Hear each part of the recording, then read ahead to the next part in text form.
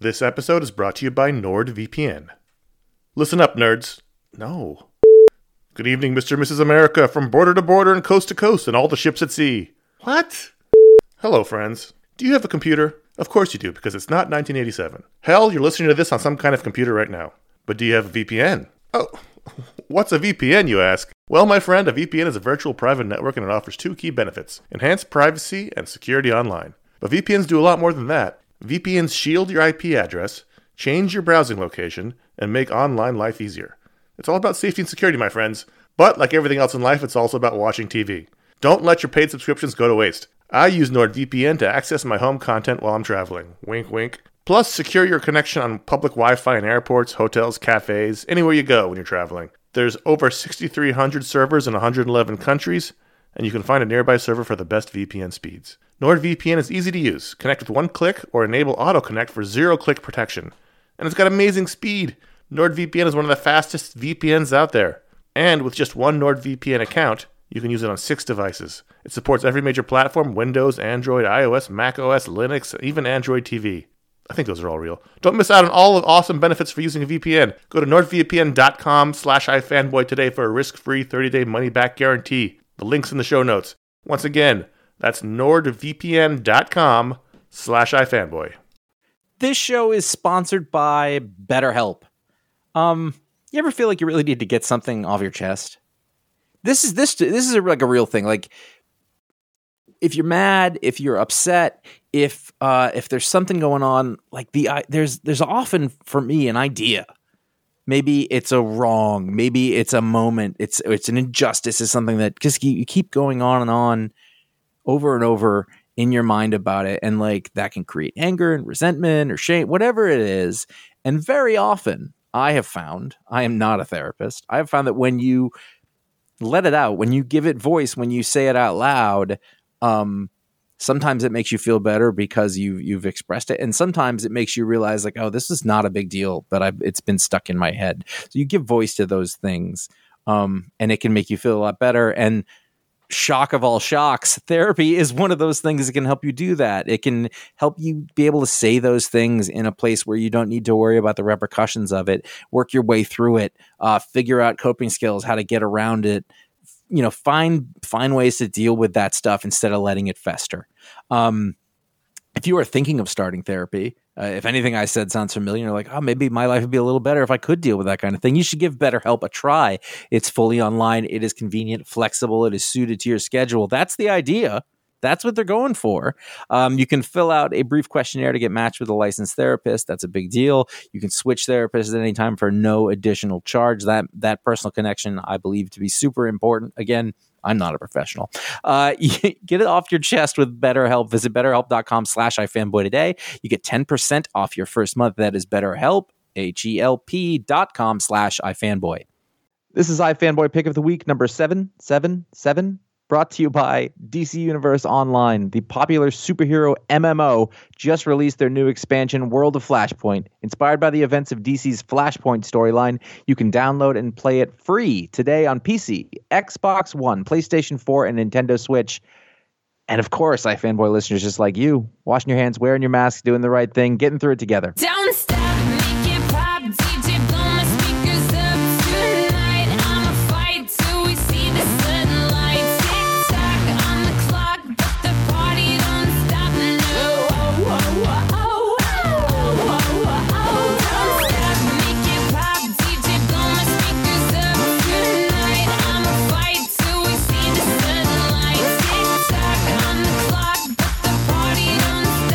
Hey, welcome to iFanboy Pick of the Week, episode 777. I like that number. I like 7 on its own. I like when you put several of them together. Yeah, well, my birthday is 22777. So it's a thing. I am Josh Flanagan. I'll be reading out my social security number later. And I'm here with my co-host, Connor Kilpatrick. And just for our records, what is your mother's maiden name? I was very close to saying it just because, and I realized that's a terrible idea. Thing is, like, that's a terrible password. Yeah, it's really easy to find that information out. Yeah, it's not great. Hey, can I just tell you, it has been a garbage week, and I'm very much been looking forward to doing this show today. Well,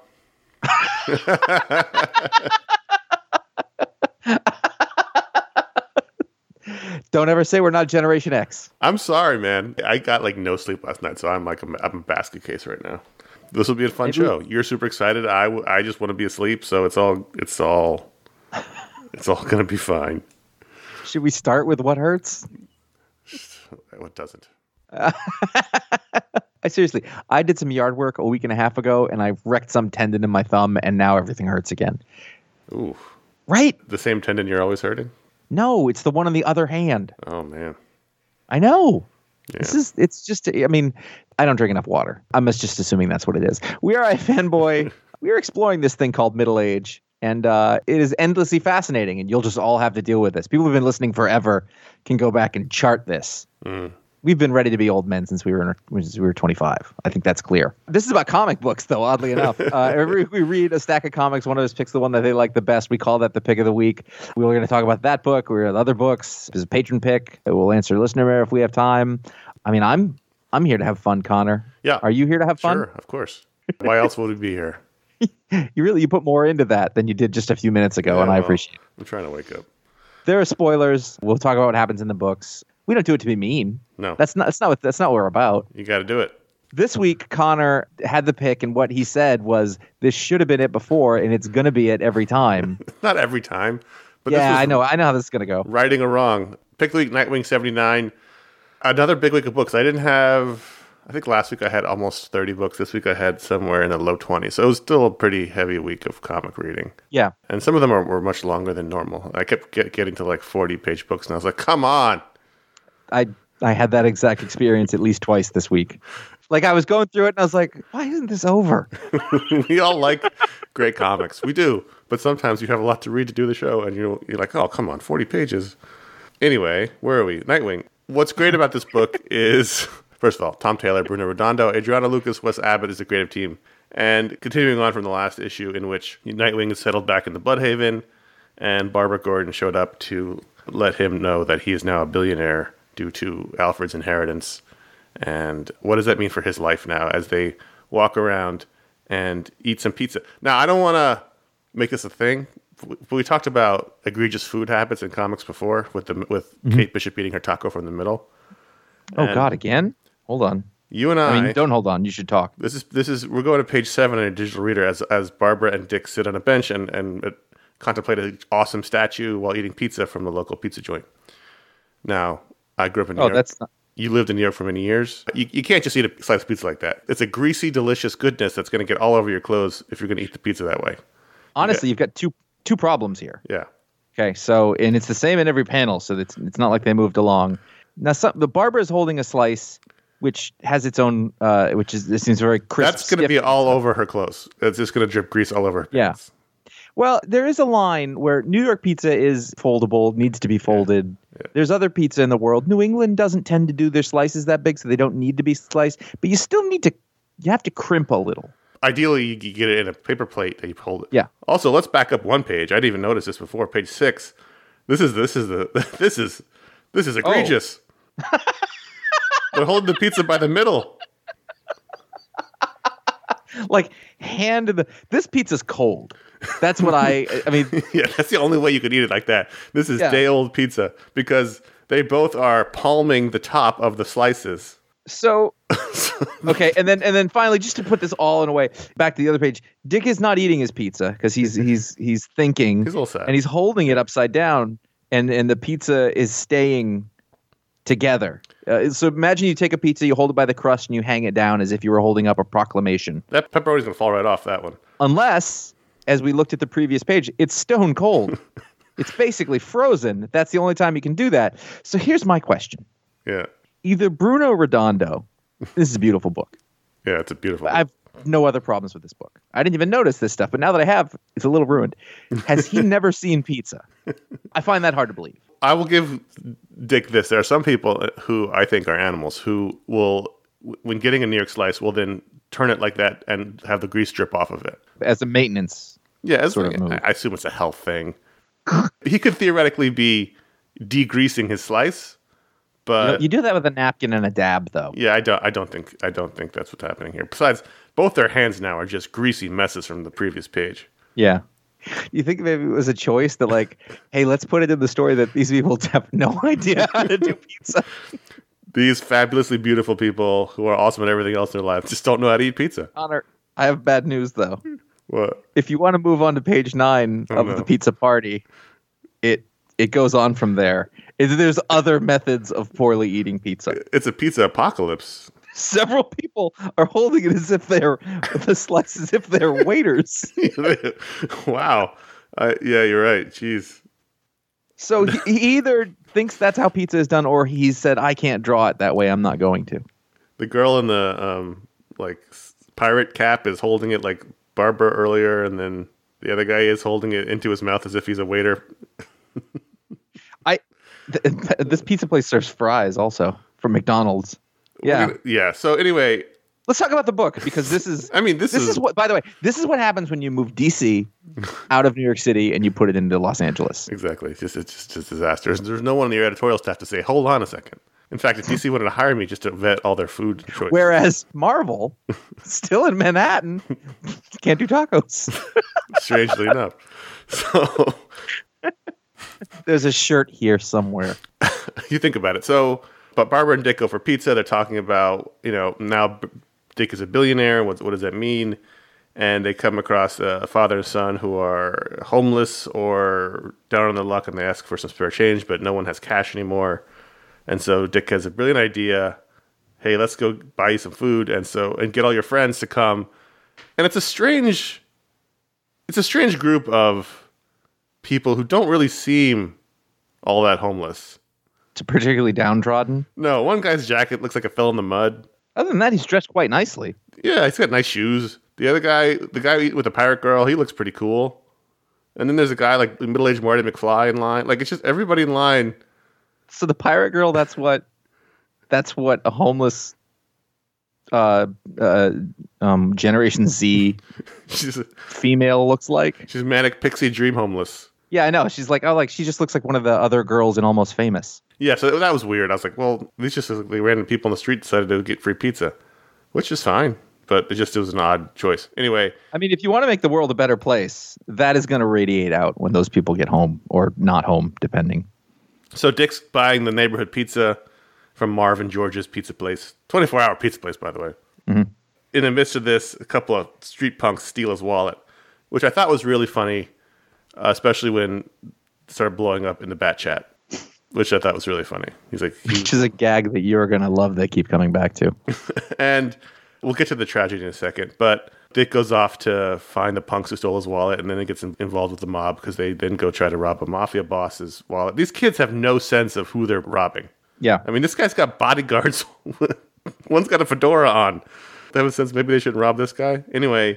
I mean, they're really good at what they do. Clearly, they robbed Nightwing. So, in the midst of all that, the father-son duo are walking with their pizza, and out of the alleyway, like in Superman the movie, comes a gun, and tells the kid to run off, and the guy shoots the father in the chest with this Inspector Gadget arm gun that grabs his heart out of his chest. And that was really sad. Mm-hmm. Look, Bruno Redondo, pizza issues aside, is terrific.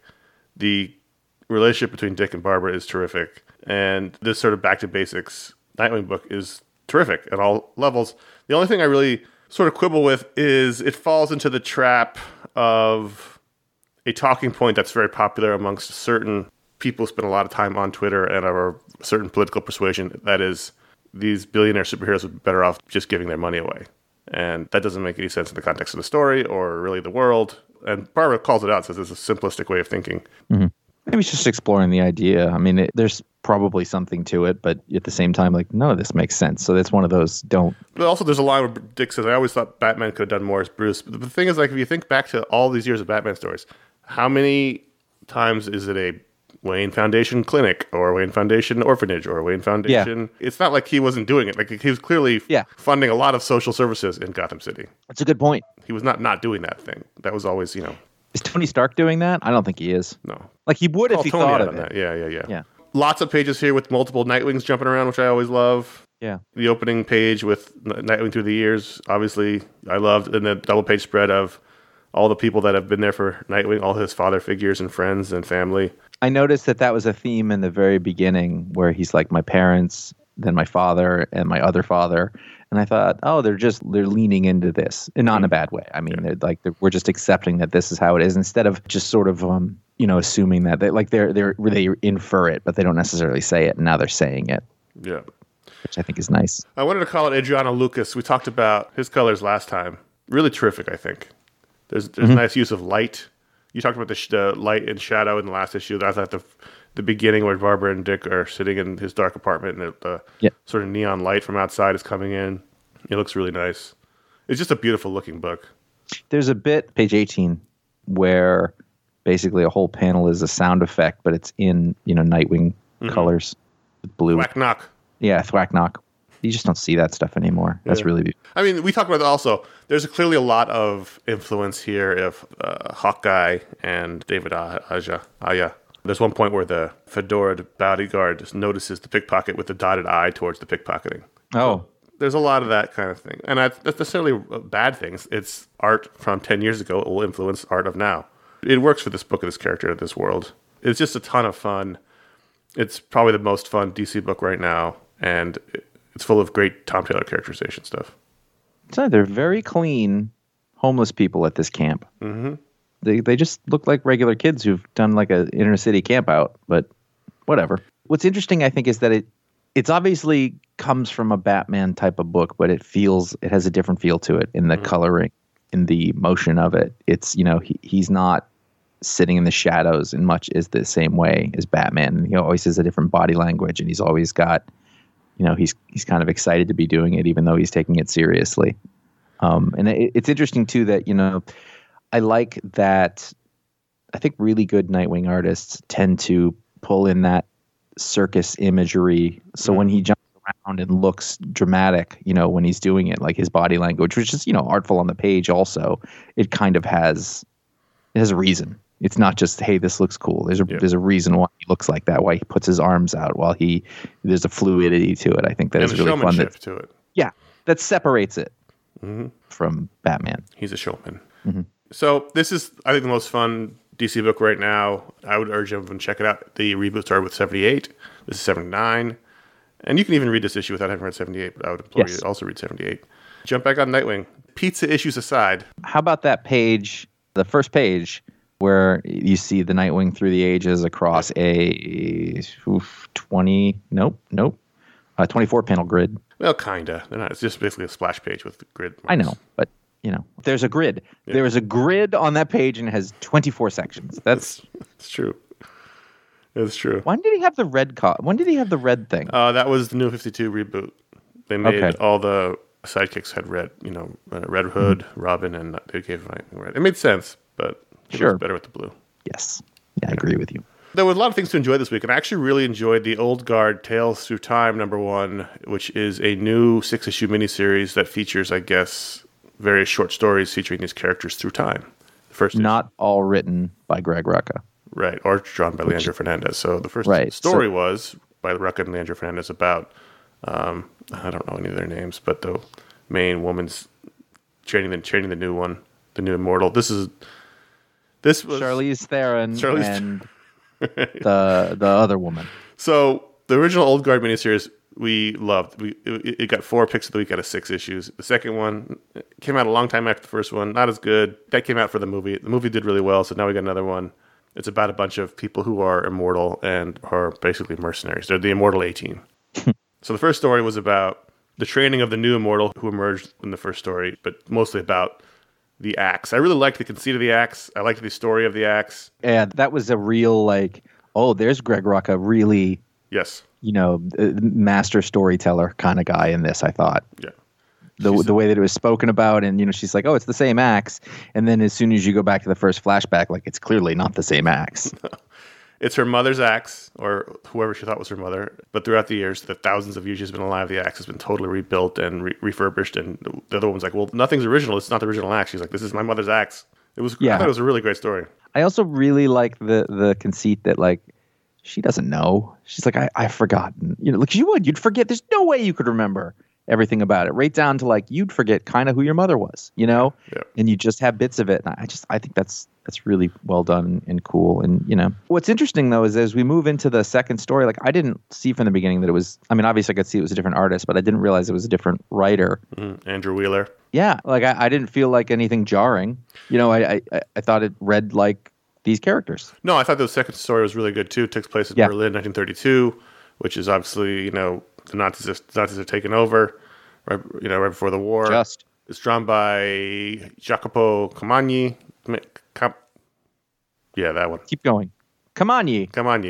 The only downside was I just didn't know who I was looking at until, you know, I was like, wait, these are the two guys? Because they look so different than how Leandro Fernandez draws them. Yes. Yeah, the nose on the one guy was very different, which is funny because the actor that they got him to play in the movie looked exactly like Leandro Fernandez's drawing.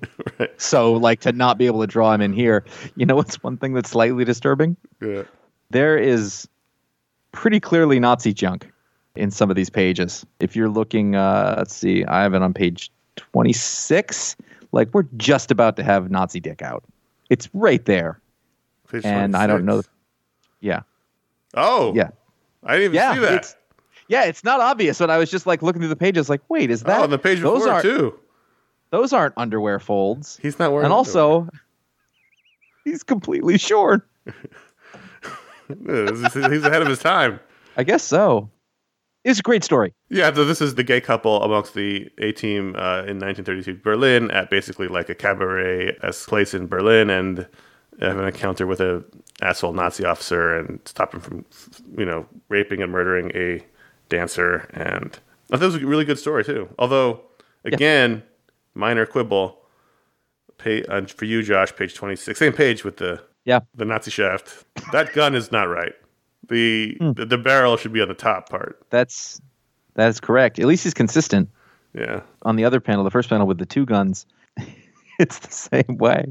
I gotta say, I there's a bit. I think it made it into the movie, but like somebody's like, "So you guys are gay?" And he's just like, "I love this person more than anybody." Like we've been, and I really like that relationship here. So the fact that they're gay almost stands out, or like somebody points it out, it almost stands out. Like, no, it's way more than that. I just like the way that relationship is phrased, and I feel like if we could think about it like that more often, then a lot of this conflict would not really exist. Like it's just, you know, I just really like their relationship and how they've just been together forever, and they still like to talk and be together. And I saw that movie. I don't remember a single thing from it.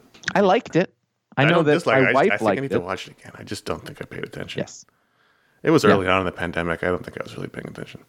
The Mighty Valkyries, #1. Just chattering with fear. The next volume of the Valkyries book. So this is actually Legacy issue 15. It's such a small number. Why did they do #1? The Mighty Valkyries #1. They said this also featured 2 stories. This is the week of noticing dumb shit.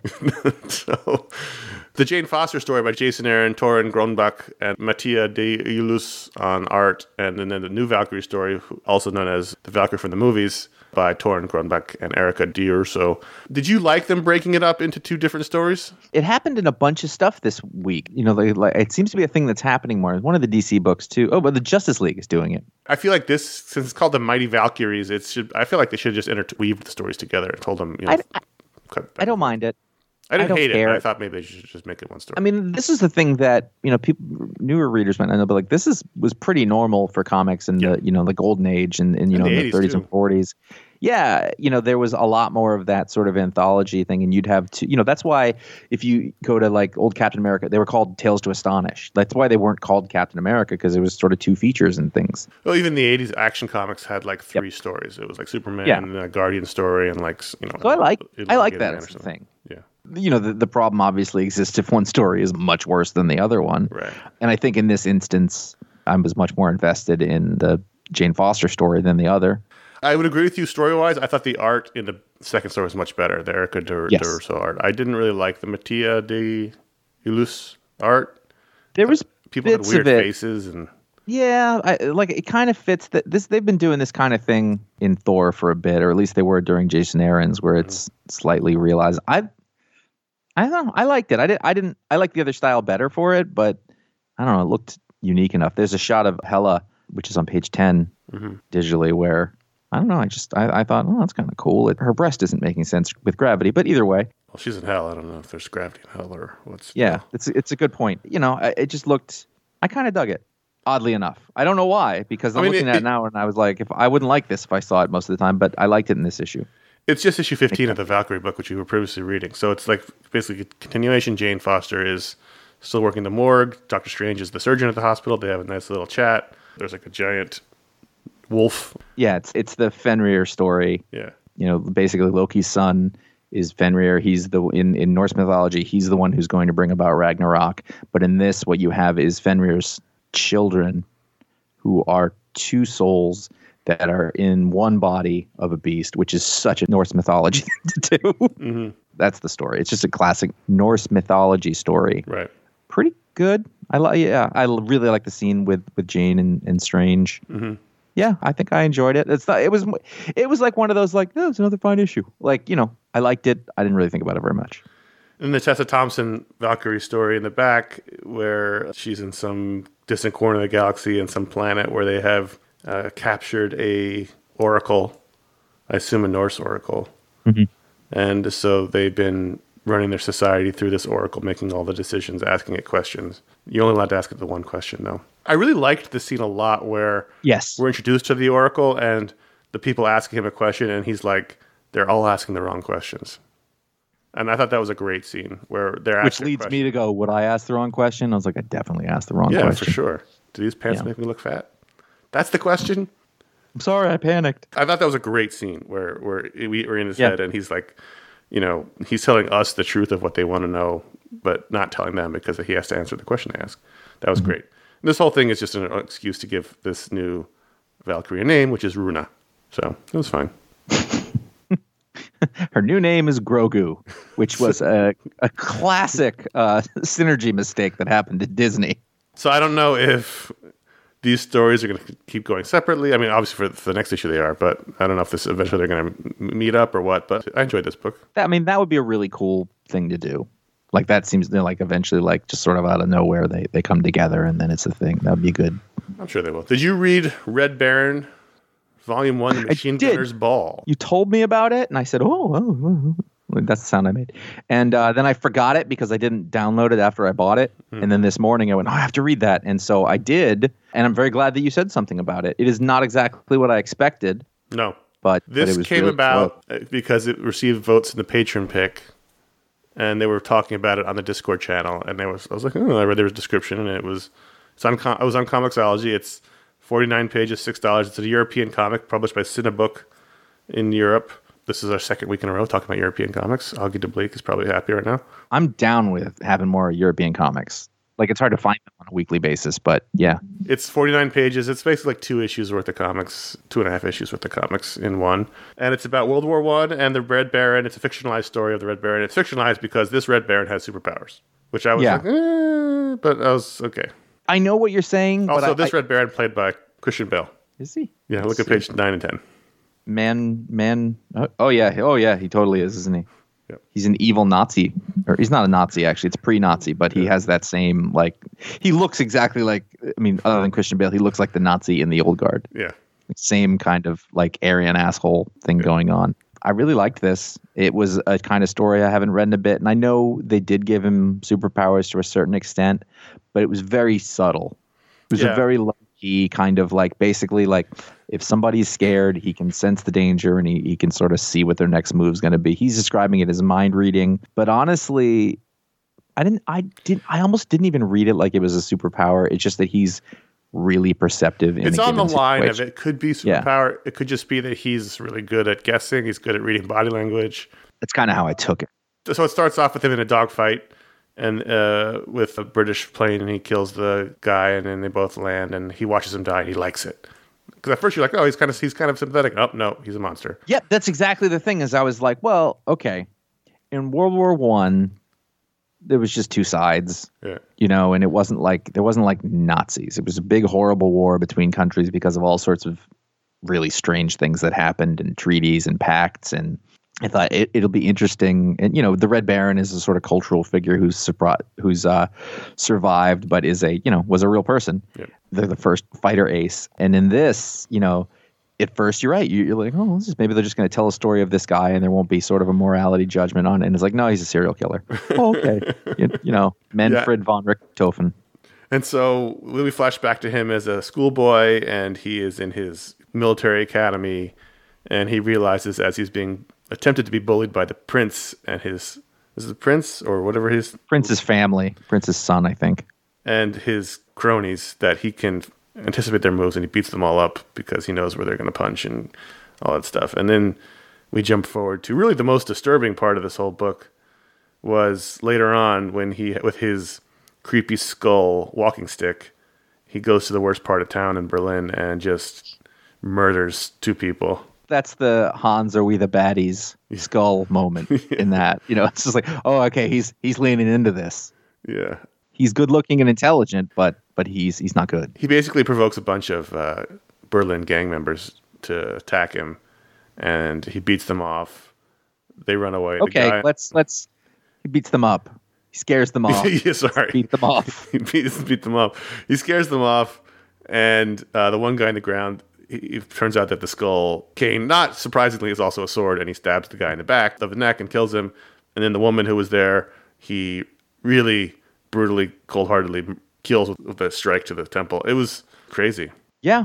I thought there was a great scene at the end with the bombing of the little resort town he's in. I thought this was a really interesting book. Like I said, not at all what I expected it to be, but I did like it a lot. There was a lot of things here that were really fun. The art was good. It was a little Photoshoppy at times. Yeah, but then other times it got really impressionistic. Yeah, if you look at the crowds in the lunchroom, and then the sort of last page is the plane crashes into the church, like it's a whole other thing. He's going in between styles depending on sort of how much motion is happening, almost. There, it's really hard for me to put my finger on, and I was thinking about this the whole time I'm reading it, like, well, what is it about a European comic that feels different, on the basis I'm looking, there's a draftsmanship style, but this is still stuff you would see in American comics from time to time. The storytelling is not particularly different, but there's a different flavor that is happening here that is kind of refreshing, but it's in the same, you can read the language. It's fine. I can't put my finger on it though, but it just makes it, that much more intriguing, I think. Maybe this is like a publisher or something I could keep my eye on to sort of get more of this in my weekly regimen. This kind of thing. Mm-hmm. I liked it a lot. I enjoyed it. We want to thank DC Universe Online for sponsoring this show this week. The latest expansion for the DC Universe Online, World of Flashpoint, is out now. Unlike previous expansions, World of Flashpoint is free to everyone permanently. In this expansion, the Flash's time travel accidentally creates an altered timeline where everything and everyone is different. Thomas Wayne, Batman's father, is Batman. Cyborg is the quintessential superhero. Wonder Woman and Aquaman are at war. It's up to you to fix the timeline. Travel across a diverse set of Flashpoint-inspired locations like the new open-world area of Flashpoint Gotham City, new areas of Atlantis and Themyscira, and even Nightmare Central City. Earn new rewards including a normal and enhanced version of the Pyromaniac Heatwave-inspired gear suit, as well as the Ultimate, a Doomsday-inspired gear suit. Ready to play? Download DC Universe Online for free on PC, Xbox One, PlayStation 4, Nintendo Switch. Create your own unique superhero or supervillain with special powers and a look of all your own, and start playing today. What is DCUO? In DC Universe Online, you create your own unique superhero or supervillain in the legendary DC Universe, fight alongside hundreds of iconic DC characters like Superman, Wonder Woman, and Batman, as well as thousands of other players. Level up your powers, master movement modes like flight, learn powerful attacks, and swoop into skillful action combat using a variety of weapons, gadgets, and artifacts. Drawing on comic book storylines for the entire history of DC, your adventures are vast, varied, and always growing. World of Flashpoint is the 40th episode with no end in sight. Inspired by the events of DC's Flashpoint storyline, the next expansion of DC Universe Online is Episode 40, World of Flashpoint. It was released April 15th and is free for all players on PC, Xbox One, PlayStation 4, and Nintendo Switch. I mean, you'd think for fans, the job of fixing DC's timeline, they'd be like, sign me up. I got this. I've been saying what we should do all along. Well, now's the chance. Now's your chance. Go check it out now. DC Universe Online, World of Flashpoint. Spider-Woman 11, I saw the cover said, classic costume, new villains, great jumping on point, so I jumped back onto the book. I can't believe that worked on you. I saw it, and I thought, oh, who are they kidding here? And it got you. It got me, because I read the first couple, I dropped off, and then I was like, I thought maybe, and then I saw the cover, and I was like, okay, fine. I followed orders. It was okay. Did you enjoy it? Yeah, it was fine. Yeah. I like this book. I really like this character. Poor sad sack Roger. the fight. It was a big action sequence through the whole thing as she fights these two, I don't know, they're Spanish brothers who have swords and are very theatrical, we'll say. While ignoring her boyfriend? Yeah, I Baby guess. daddy? Like it's not. I don't think it's his baby. No? I don't think. Now I don't remember. It's been such a long time, but he's either way. Like in the old road trippy days, it was him and her and Ben Urich, and they would go around like solving crimes or something like that. And then she got pregnant and had the baby, and then she learned that Roger, who was a supervillain, I think he was the porcupine or the hedgehog, or he had a ridiculous costume. You know, he became the sort of stay-at-home au pair, and then they sort of started to have a relationship, and now the spoiler is like he wants to propose to her, but he can't get a word in. And he's very sad. And what I can't tell from it is, and I don't think this is a weakness, is whether he's sad that he can't find a way to tell her the thing, or he's like sad that she's kind of ignoring him and not taking him seriously, or some combination of those things. I like that. What does she see in him? He's very caring and he's sweet. He's a good soul, I think was the deal. Like, and she, you know, he takes care of her son and cares about him. And, you know, like he's there for her all the time. That's kind of the thing. Interesting. That was okay. I'll read more. Yeah, I like this character. I don't actually know this creative team at all other than in this book, but, you know, it's pretty good. Captain Marvel 28, did you read this? I did. Yes, I did. So this is the first issue after Carol has broken up with Rhodey and she has slept with Doctor Strange, and her life is kind of a mess as she is panicked about the future that is to come with Namor's son, Ova, and the coming apocalypse that's going to kill all the heroes. So she's desperate to learn magic because magic will help her stop Ova. So what I didn't know was who Ova was, and then he showed up at some point, and I was like, that just looks like Namor. So you just explained something to me that helped. Yes. I'd like to Namor's go ahead and thank son. you for that. I liked this issue a lot. I did too. Here's my one nitpick. On page 5, we basically see, I believe it's 2053. She's trying to stop the world from being ended in 2053. These people are holding up amazingly. Clint hasn't aged a day. Well, he has a great skincare routine, Josh. Yeah, but this is not the Clint that we saw in Old Man Hawkeye. No. I don't know how much later that was, but he's got a down road in front of him. Is but, it 2053 or is it just soon? No, it literally says the date. They say the date at some point. It's 2050 something. Yeah, so the next page definitely not. Yeah, okay. 2052. So that was one. I was like, really? You're going to draw him exactly the same 30 years in the future? Okay. But, you know, as far as, I don't know why she got a different outfit other than someone was like, hey, we should design a new outfit for her. Let's more magic-y. Whatever, that's fine. It was good. It was entertaining. It had the little asides and the bits. And I actually really like the fact that, like, it was super awkward between them. And then, like, he tries to give her a kiss and she's like, yeah, we're not doing this. I'm going.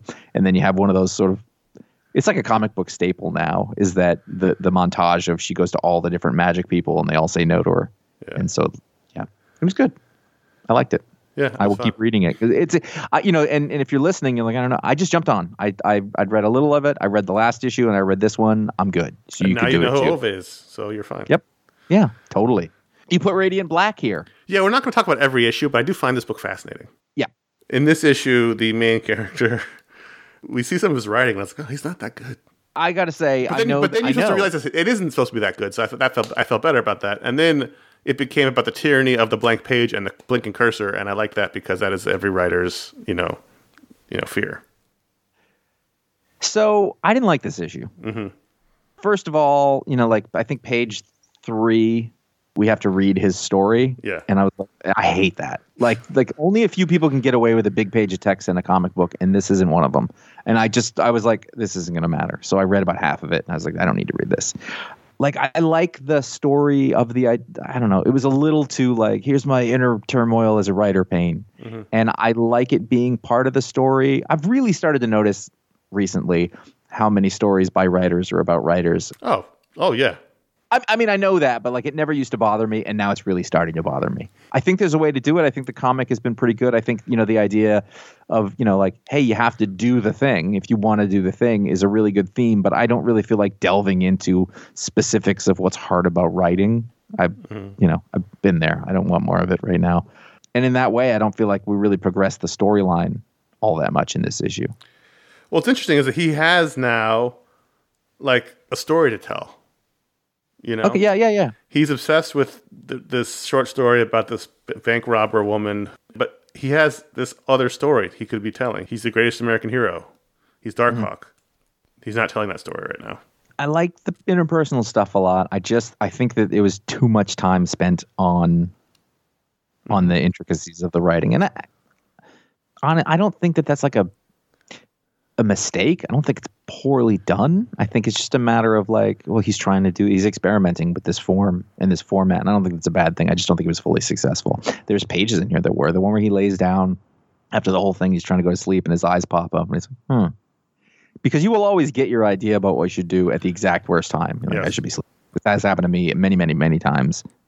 There's a lot in there that's relatable, but it's a little too inside. And half of that might just be that, like, you know, I have my own disappointments in this area. And I was like, I don't really want to focus on this right now. I did like the scene where he tries to help the family with their flat tire and he couldn't do it. And his friend who makes him a Twitter account. And I don't know why they use the hashtag RadiantBLK. It's just 2 more letters. Just spell the whole name out. I don't know, but well, it's because hashtag Radiant Black is a neo-Nazi group. And I don't know that that's true, but it could be very easily. Don't ever click on the hashtags is what I'm saying. So anyway, it's a strange book that I'm still enjoying though. I do like the experimental aspect of it. You couldn't do this in a Darkhawk book, even though it's clearly a Darkhawk book. Yeah. Justice League 60, Brian Michael Bendis, Dave Marquez. This is the second issue of the new creative team. Yeah, so after the last issue that you said, oh, this is a new sort of, I went and I read that, and so I read this one also, and boy, it feels like a Justice League book. Yeah. You know, in a way that I haven't in some time. This one got a little Bendis-y. You know what I mean? Like, it's really fun to hang out with the characters when he writes them, but I think somebody, it might be the Flash, is like, so I got to schlep this across town? I was like, stop. Make some effort to have them not sound exactly like you. And you are extremely charming, and you can write, and we could sit here and watch these word balloons bounce around all day, and it would be incredibly enjoyable. But like, come on, let's try. But I like the story of, you know, Superman trying to see the best in Black Adam, and I know that this is just a device because he's going to be in a movie played by The Rock, and I don't care. I think it's a really interesting story, and nobody else likes it. And there's a lot of good interpersonal story that's happening here where they're like, oh, here he goes again being Superman. And, you know, you've got Ollie Queen to be the guy who's like, come on, everybody who disagrees with you just looks evil because you're you.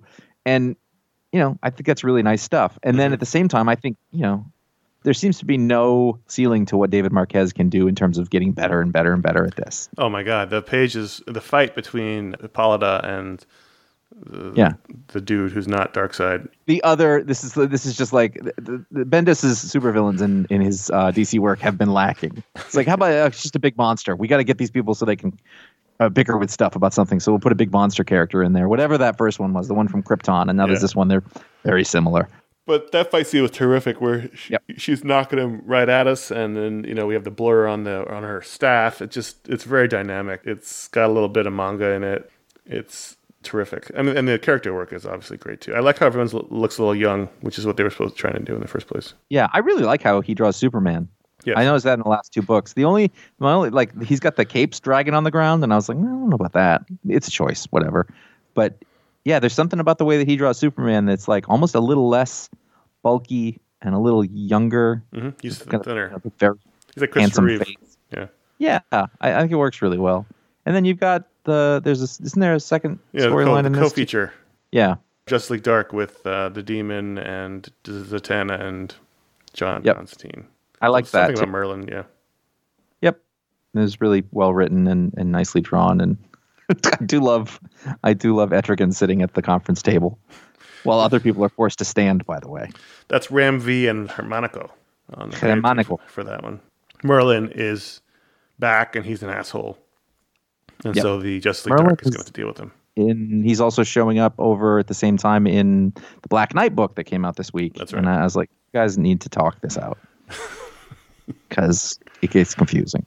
I was thinking, and I don't want to spend more than a minute on this, is if you recall in the old days when Bendis started on Avengers, and it felt like a real important, vital book in the Marvel Universe, and now I don't know why books like Justice League or Avengers don't feel that way anymore. It's not because the content isn't there. I just don't know why they no longer feel vital to Avengers felt like you had to be reading Avengers if you were wanting to follow the story in Marvel. And I don't know why it doesn't like I just think it's the nature of our pick and choose world, and everything is so specialized that you only have to focus on the thing that you want to, on the little grains and bits and pieces, and people just don't have the desire for the big thing that everybody's doing so much anymore, because it's all about, the very specific niche of the thing that you want to watch. I don't know if that's true in comics, though. I mean, I think it's everything, and I think it's bleeding into comics, because it's so much easier to sort of just pick and choose everything, and maybe also just, Bendis is a 50-year-old man. I don't even just mean Bendis, because we've had other writers on these books. I just mean in general. Like, they tried running the DC story through Justice League before with Metal. It just didn't feel vital, and Avengers hasn't felt important. It's like a weird side. Like, hell, this week it was about King in Black. But Metal was about this. You know what I mean? Like Metal was that thing, when it was on, or King in Black was that thing. So it's not the book anymore; it's the event. At least for the last couple, because that seems to be the thing. It's just like there's no superstars. It's not really hot books anymore. It doesn't feel like sexy books. Yeah, I don't know. Those books need to get to the gym. Good question. It's something we should revisit. We should think about. Those are the books we wanted to talk about. There's a lot of them this week. But at patreon.com/ifanboy, you can vote to add a book to the rundown. And every patron can vote to add a book to the rundown. They don't all vote. But this week, the wire-to-wire winner was Way of X #1, Cy Spurrier, Bob Quinn, Hava Tartaglia, and Clayton Cowles is the creative team.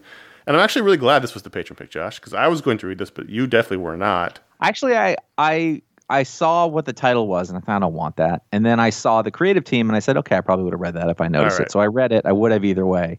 What I liked is that, when the whole Krakoa storyline started, we were both checking out the X-Men books. I'm still reading a couple of them. Our whole thing, which people didn't like to hear, was that the X-Men had become dicks. And that this was not a good way they were going. We called that early. I'm going to pat us on the back for that. And this whole issue is about that idea that the X-Men are dicks now. And it's not good. And I like the generational divide between an old school X-Men like Nightcrawler and a bunch of young mutants. They're like real arrogant assholes because they can't die. And all they do is hang out and bang each other. And it's breeding a very sort of toxic culture on Krakoa. I thought the scene where they go on the mission and they all want Pixie to get shot and killed because she hasn't died yet. And they're all like, oh, shoot her, go ahead. Yeah. And it was like very disturbing. Yeah. I thought it was really effective. I guess it was. I just don't feel any connection to it. It was the thing. I don't know. It's like it's probably maybe why I'm not into a superhero book, is to just read like how dysfunctional this has become. While I try to think about what the metaphor is and what we're trying to say, or even just like what's affecting it to make this story be a thing. And I still always have a trouble with the X-Men books in that I just don't know who most of the characters are, other than sort of recognizing them. And so I feel like there's character work going on that I don't really get a lot of times, other than if we're just talking about the main X-Men. So like, I don't know anything about Pixie. I know she showed up in Runaways recently. And we've been in this thing for a while. I think the concept is correct. Like, oh, people in Krakoa are terrible now. But I'm like, well, how long are we going to have to do this? I don't want them to be that. I want them to be superheroes. Right, and then this is a sort of the culmination. This is like Act 2 of this Hickman storyline, right? It's like the first act was building up this world, and this is awesome, but there was always a little dark vein through it. And now it's like Nightcrawler, who was sort of the moral center of the X-Men, always has been in a way, is like, this isn't good. And you're all like jerks, and the metaphor is that young people are terrible. That's what I think. I mean, is that what it is? Is it like people our age talking about like Gen Z people and be like, ugh, stop dancing on TikTok? Why are you all like this? So all you do is lip sync on TikTok? Is that all you do all day? Don't start me. So don't. Anyway, I thought this was good because it got us to the point that you and I have been seeing since the very beginning. No, I didn't love everything in this issue. I don't necessarily know if I'm going to keep reading this book necessarily. I thought this could have worked as a one-shot. Like, this is a one-shot to sort of reorient where we're going. I don't know it necessarily needs to be its own thing, because there's already a million X-Men books. Yeah. But I did enjoy it. I really was disturbed by the open where they went on the mission. Yeah. I didn't really, I was struggling by the end of it. I actually went in with a pretty good, like when I heard the title, you were like, Patron Pick's going to be this. And I was like, all right, fine. And then I saw the team and I was like, all right, let's go in. Maybe this will be a different thing. And, I think Cy Spurrier is really good. But sometimes if a good writer applies themselves to a thing that I don't really have any affection for, it just sort of goes away. So by the end, I was I was like, all right, let's just get to the end. I think this one was longer. I think this was one of the 40 pagers. Yeah, it's 40 pages. Yeah, and I was like, I was on like page 23 or 4, and I was like, why isn't this over? Why is this still going? But yeah, Giuseppe Cavicoli cover I liked a lot. Ratings on Way of X, number 1 out of 5 stars. I'm going to give it 3.5. 2.25.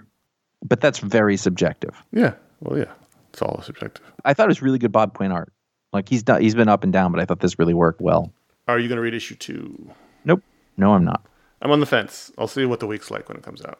Yeah, I just don't. No, it's fine. You don't need to care about everything in comics. No, I just don't understand. Like, how has Xavier not learned anything by now? How does he have no fucking perspective at all? You know, how does he's a zealot? Yeah, you know, I guess, which absolutely makes sense that he would be a zealot. Like, I get it, but I still feel like there need to be more of those characters. And I actually think it's interesting that Wolverine hasn't been that character from the beginning. He's too busy banging everybody. Maybe, but I feel your like judgment. He would be the one guy to see like the bullshit of it. He's finally in a relationship with Jean. He's too busy. Fair enough. Is he? Is that what's going on over there? He's in a throuple with Jean and Scott. Ugh. Yeah. I showed my age with that response. I know. Patreon.com/ifanboy. That's where you can go add a book to the rundown. But if you give it the $5 or higher level, get your own superpower live on the show, like these people. James Reardon is the creaser. He can add or remove creases from anything. Anything. So say that you have a piece of pizza and you've decided to fold it, but it's too crispy. And then when you do that, it cracks the crust, and all of a sudden you've got a problem on you. You can remove that crease. Say that you just bought a new shirt, and it's one of them ones that was in the bag wrapped around a piece of cardboard, you know, and you're like, oh, I want to wear the shirt, but now I got to wash it and iron it, and it's not going to feel like a new shirt after I do that. Suck those that cardboard crease. I love when you see somebody on TV, by the way, who's clearly just taking their shirt out of the bag. Yeah. My favorite thing. Yeah. Yep. So he can crease or decrease anything. He can crease not decrease, or decrease. Like yeah. He can put a crease in or take a crease out. Not just fabric, though. It could be any items. Could be it could be a cement sidewalk. He could crease that son of a bitch. Ryan Howard. If Ryan Howard eats meat for the next 24 hours, he can turn into the animal he just ate. Not the actual animal, but a version of the animal. So, for instance, if he has a chicken, he can turn into a chicken for 24 hours. For the next 24 hours. At his leisure. Chicken, cow, pig.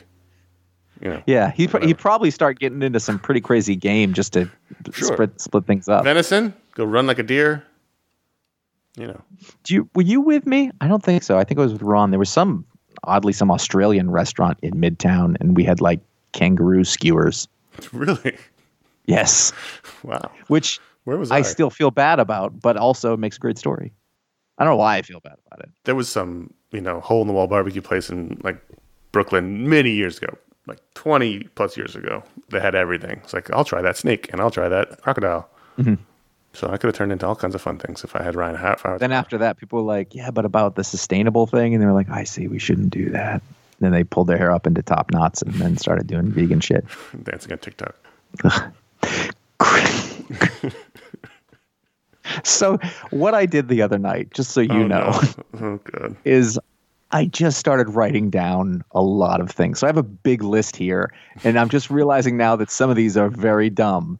Oh, powers! I thought you were like grievances. No, I don't have grievances. But I have a big list, and I was like, this is brilliant, and it was like the thing that like a drunk person would do and wake up and go, what is this? Right. But here we are, and what happened is that Chris Hunter. And I'd written this down before, so it's nothing to do with what you just said. Yeah. Has the ham touch. Ham touch. Anything he touches turns to ham. Like Midas, he's got the ham touch. So, it's not like they don't turn like slices of ham or like it's just like ham. So if you touch this microphone, it'd be a microphone shaped ham. I mean, he can control it. He's not inadvertently changing. No, but I mean, is it in the shape of the thing he touched? Yeah. It takes on the property and the matter changes the ham. I mean, this is the part where you start having to work in and use your imagination, but I'm going to say I'm going to say that it turns into the type of ham that is most appropriate for the item. So if we're talking, what's that really expensive, like Spanish ham? Oh, yes. Like, not prosciutto, but the other one. Yeah. So whatever that is. He's got the touch of ham. I mean, see, you said that was dumb, but I think that's not dumb. That's the one that I picked out. There was a bunch of others in there That were dumb. I'm not going to use this, so I'll give you. I wrote radar nipples. Jamon. Do you mean Jamon ham? Is that what you're talking about? Yeah, well, jambon's just No, Jamon. for Not ham. Jamon. Jamon. Yeah. Someone will know. Jamon. Okay, Spanish I ham. don't remember. Yeah. I don't think that's it. Hang on. Okay. You talk. Radar nipples. No one's getting radar nipples though. That's the thing. Martin Gray, him and whatever he's wearing is 100% waterproof. So, rain, nothing, no rain. You could drop him in a body of water and it would just separate around him. Well, here's the thing though. Is it breathable? Because that really is the key Yeah. that you want in your modern technical fabric. Yeah, no, but his skin and hair, everything's waterproof. So it's all got to be breathable to a certain You should extent. move it. Let me ask you this. Is it always that? Can he not get wet? Is that his Yeah. great, like, he's like, I just want to swim, but he can't? It's the great tragedy of his power. And the thing is, we know Martin Gray, a longtime listener, lives in the UK, so this might be helpful for him. It's true. But maybe like, But it's also yeah, still a rain little sad. sometimes. Yeah. I guess if it cools the air around you, it's like everything is air conditioned. That's true. Huh. That's true. Does his internal sort of biological cooling system work? Yes. The perspiration, whatnot. Yeah, because it's coming from the inside out. Okay. But Okay, good. outside in, like you could dump a bucket of water on his head and it's just nothing. It's no ham touch, but Fine. Martin Gray's radar nipples. that's mine. You can't have it. Patreon.com/ifanboy. That's where you can go.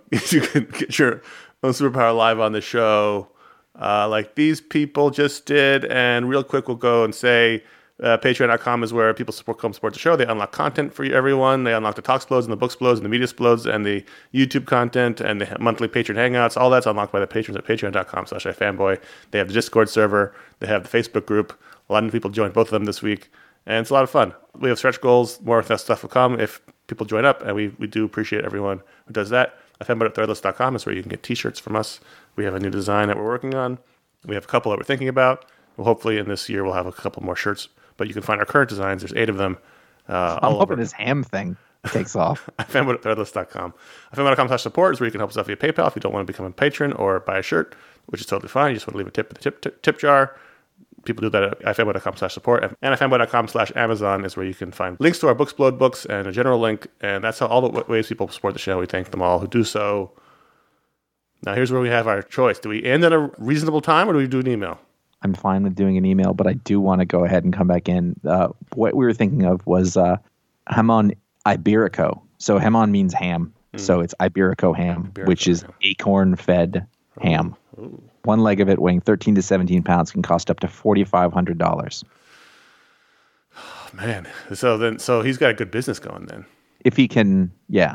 He can I turn see everything a into- listing here on Amazon, and it's $1,186. He could turn anything into that ham and make a fortune. Yeah. Theoretically, yeah. Chris Hunter's hams. That could be his business. Mm-hmm. Hunter hams. Got that ham touch. Ham hands. He's ham-handed, but not in the bad way. Scott H. from Portland, Oregon says, I've been thinking about this question since I started following the comics media in the mid-2000s. Is the comics the medium with the least amount of critical or audience consensus? There are a lot of books and a lot of different types of books, and it feels like there's just a cacophony of viewpoints out there. This is likely because the comics media is made up entirely of fans. With film, there's often reference to a critical consensus and also sometimes an audience consensus. I've never really felt that comics have had a critical or audience consensus of much of anything short of Watchmen is great, Jack Kirby is great, which of course they are. Another way to put it might be that comics has always felt to me to have less of a monoculture than any other medium, movies, TV, etc. Am I onto something or just rambling? You're rambling. I mean, but that's fine. That's what this is for. I mean, I think this is related to the thing that we were talking about earlier, because he says since the mid-2000s. I mean, that's when you've seen the culture of media completely change from being a thing that, like, there was a focal point that things revolved around to, a split up, long tail sort of tree of different things. And now that everybody, say social media, Twitter, 2006, 7, we're going to try not to talk about TikTok for a minute or two, it starts to give everybody their little platform. And you're talking about since 2000, everybody had their little platform.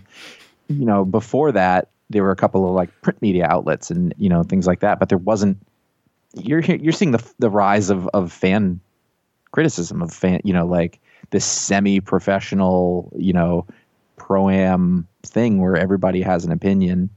And I don't think it's any different with movie or TV. You can find an article that says anything about anything. It's just that there isn't really a gatekeeper for comics anymore. Yeah. I would say it's not necessarily wrong, but I also think that there's not academia around comics. There's not a critical study of comics like there is of film and television. You don't have, scholarly works being done about comics. It is a fan culture. Comics media is fan media. It's fan press. It always has been because it's such a small culture. So you don't have, scholars who get, people getting their PhD. There might be some out there, but for the most part, you don't get people getting their PhD on comic book study like you do for film study. Yeah. Connor and I went to school, and, we did film and TV classes. Like we did high-end classes on television. Right. So that gives you a basis. Now, not everybody's going to be, affected by that, but at least there's a sort of starting point. Like we all know, there's a reason The Sopranos is regarded. It's a niche. Nothing wrong with that. Comics are a niche. They're a subculture. Yeah. That's just the way it's always been, and nothing wrong with that. But it just doesn't mean it's not a critical consensus because there isn't like a canon, because there isn't a scholarly look at it. And again, interesting way to look at it. There are some college classes on comics, and there are people who I'm sure have studied comics, but it's a much smaller percentage than the people who have studied other media. There's music, music theory, and also because there's no sort of, I was going to say mainstream, but sort of overarching sort of starting point. Like it's very difficult to weed out worthy criticism and study of comics from all of the other stuff. It all looks the same. I mean, you have to read everything all the time and sort of like, okay, here's something worth reading. And I think it's very hard. So that's why people, tend to, and obviously we're part of this, you gravitate towards somebody who has a voice that you relate to or respect so that you can sort of get some of those ideas, from somebody who has some consistency. But I mean, Christ, like I can't read comic reviews. I don't know where they're coming from. I'm like, it's just everybody's like come up with their own version of thinking about it, which is, I guess, sort of related to your academic thing you're talking about. Like there's a way to talk about those things. There's Pauline Kael. There's, Roger Ebert. There's a starting point, which there isn't in comics, I guess. Like it's not objective, but there's sort of there's a framework though for looking at sort of what this stuff means. There's, like, okay, well, look at John Ford, Howard Hawks, what are the things here that were taken and then moved on? And then what did people take from Japan? What did people take from, the Nouveau Vague? There's none of that in comics. Yeah. I think. So there's no framework for it, maybe. God, I could talk about this forever. I think it's just because it's a fan-led culture. Mm-hmm. We used to joke about comics media. There's no comics media. No. It's just a bunch of, and we were a part of it. It's just a bunch of fans doing Entertainment Weekly. There's no critical, the Comics Journal, but they have their own problems. And that's so niche-y that it has its own issues. But there's no way to have your opinion justified other than a bunch of people pay attention to it. But that doesn't even mean anything. There's no it's hard to find a qualified opinion because nobody even agrees on what those qualifications are. And we're not knocking it. Again, we have been part of it for 20 years. Yeah. We've been right in the middle of it. We've sat in those panels at Comic-Con. We sat in those comics media panels, laughing internally because there's no such thing as comics media. I think we got into an argument about it in one of those panels. Oh, we definitely have. And I think that this might have changed over time, but Or comics journalism, I should say. There's no comics journalism. There's journalism. Comics media. Yeah. Yes. There's people who take it and what they do very seriously who don't necessarily have a context for the world that they're doing it within, if that makes sense. Like Connor and I, we've developed a context for what this is. I think we both think we're pretty good at this. We have something to say that's worth listening to, but also it exists in the jungle. Also, we don't forget it's silly at the end of the day. It's very silly. I used to say on those panels that we don't consider ourselves in comics journalism for sure. We consider ourselves entertainers. Yes. At our foundational level. And right, but it's also true that part of the thing that we do here, even the more academic sort of analysis and sort of reading through like, hey, why is this good? Why is this not good? Look at the way this panels are structured. Blah, blah. That's still entertaining. Yeah. You know, like it's not a college course. It's not me trying to tell you what's up. It's like, hey, look what we noticed and look at how that fits into this thing that's been going on for 20 years. You know, I hope you find some value out of this because we do. And that's entertaining. We should also note that for anyone who's come around in the last couple of years is like, of course you're not fucking journalists. The website used to have full written articles and reviews and interviews and news pieces. And, you know, we used to do like a whole thing that was considered comics media. But we never considered it to be journalism because it was not. Because we know what real journalism is. It's Entertainment Weekly. Yeah, at best. At best, on a good day. It's a pretty well done zine. Right. What I mean is like entertainment media, and we really did have to stop this conversation. Entertainment media is mostly about promoting entertainment products. Yes. Even the most mainstream and well-regarded entertainment media is still about promoting films and TV shows and actors and studios. That's what comics media is. There's nothing wrong with it. It's just what it is. It's not hard hitting. There's no investigative journalism in comics media, and when there is, it's not using the same standards as resources that like actual journal, because in most instances the stakes are much lower. But I think that if you look at most stories on a comic book news website, I'm air quoting the shit out of this, you're going to be able to fit them into some dude's opinion or marketing piece for something press release or movie stills. All the websites have the same stories because they get the same press release and then they rewrite them. Yeah. And then we did the same thing. Yeah. We did the same thing. Movie stills, press releases, and then opinion pieces. Yep. All right. Yeah. All right. We have to stop this conversation. We're starting to sound self-important. We're not. That's why I was trying to take the air out of it. Right. I know, but it's silly. By the idea of understanding that it's self-important, it starts to sound self-important. Like there's no, like, look how aware of this. No, I'm not, I do the same thing, but we're just trying to have fun. We said at the top of the show. We say at the top of every show. Did we do it? We're trying to have fun. We're trying to help you have fun. I'll tell you what. I know it's not journalism, but I think some people, including us, learned about ham this week. I did. I learned about Spanish ham. Yep. Yeah. Contact@ifanboy.com is how you can write in like Scott. You can also write in for a question for the monthly Media Splode show.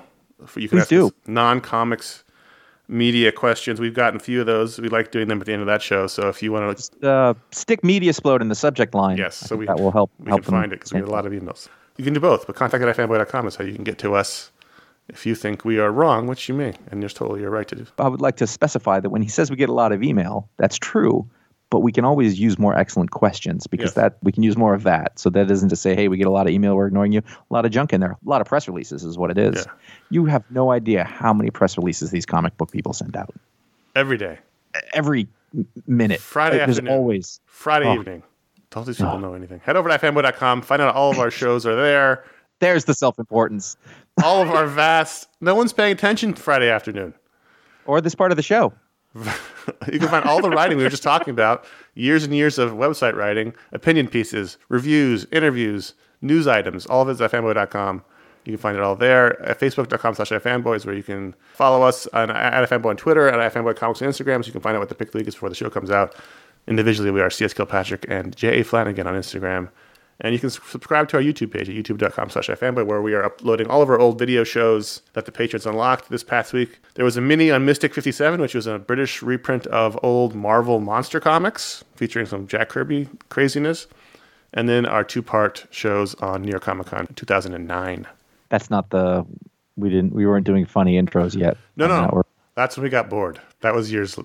that was the next year. It was that we did the ER one in Chicago. It was 2010 because that was right after my son was born, and then we did the ER one there. And I think after that we went on a tear.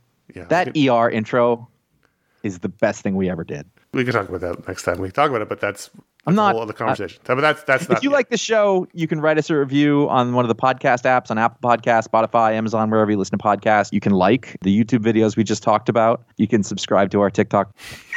We don't have where Connor and I do various lip syncing and challenges. We do a good number of challenges where we fling our bodies at stuff and then narrate what a dog does. If you better yet, tell your friends, your letter carrier, your mom, tell your TikTok viewers.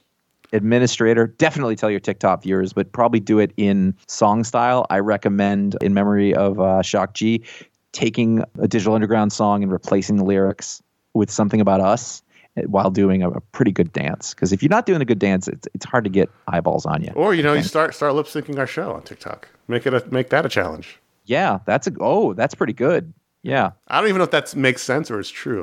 The extra part would be to eat ham while you do it. We're gonna get real out there with this. You want to talk about niche culture? Let's do this. Thanks to everybody for listening. I had the fun I think I was looking for. I hope you did. Yeah, and if you're still listening, I applaud you. Yes. Thank you. Stay safe. Take care of yourselves. We're not done yet. Get a vaccine. Yeah, please. Please. Thank you, everyone. Down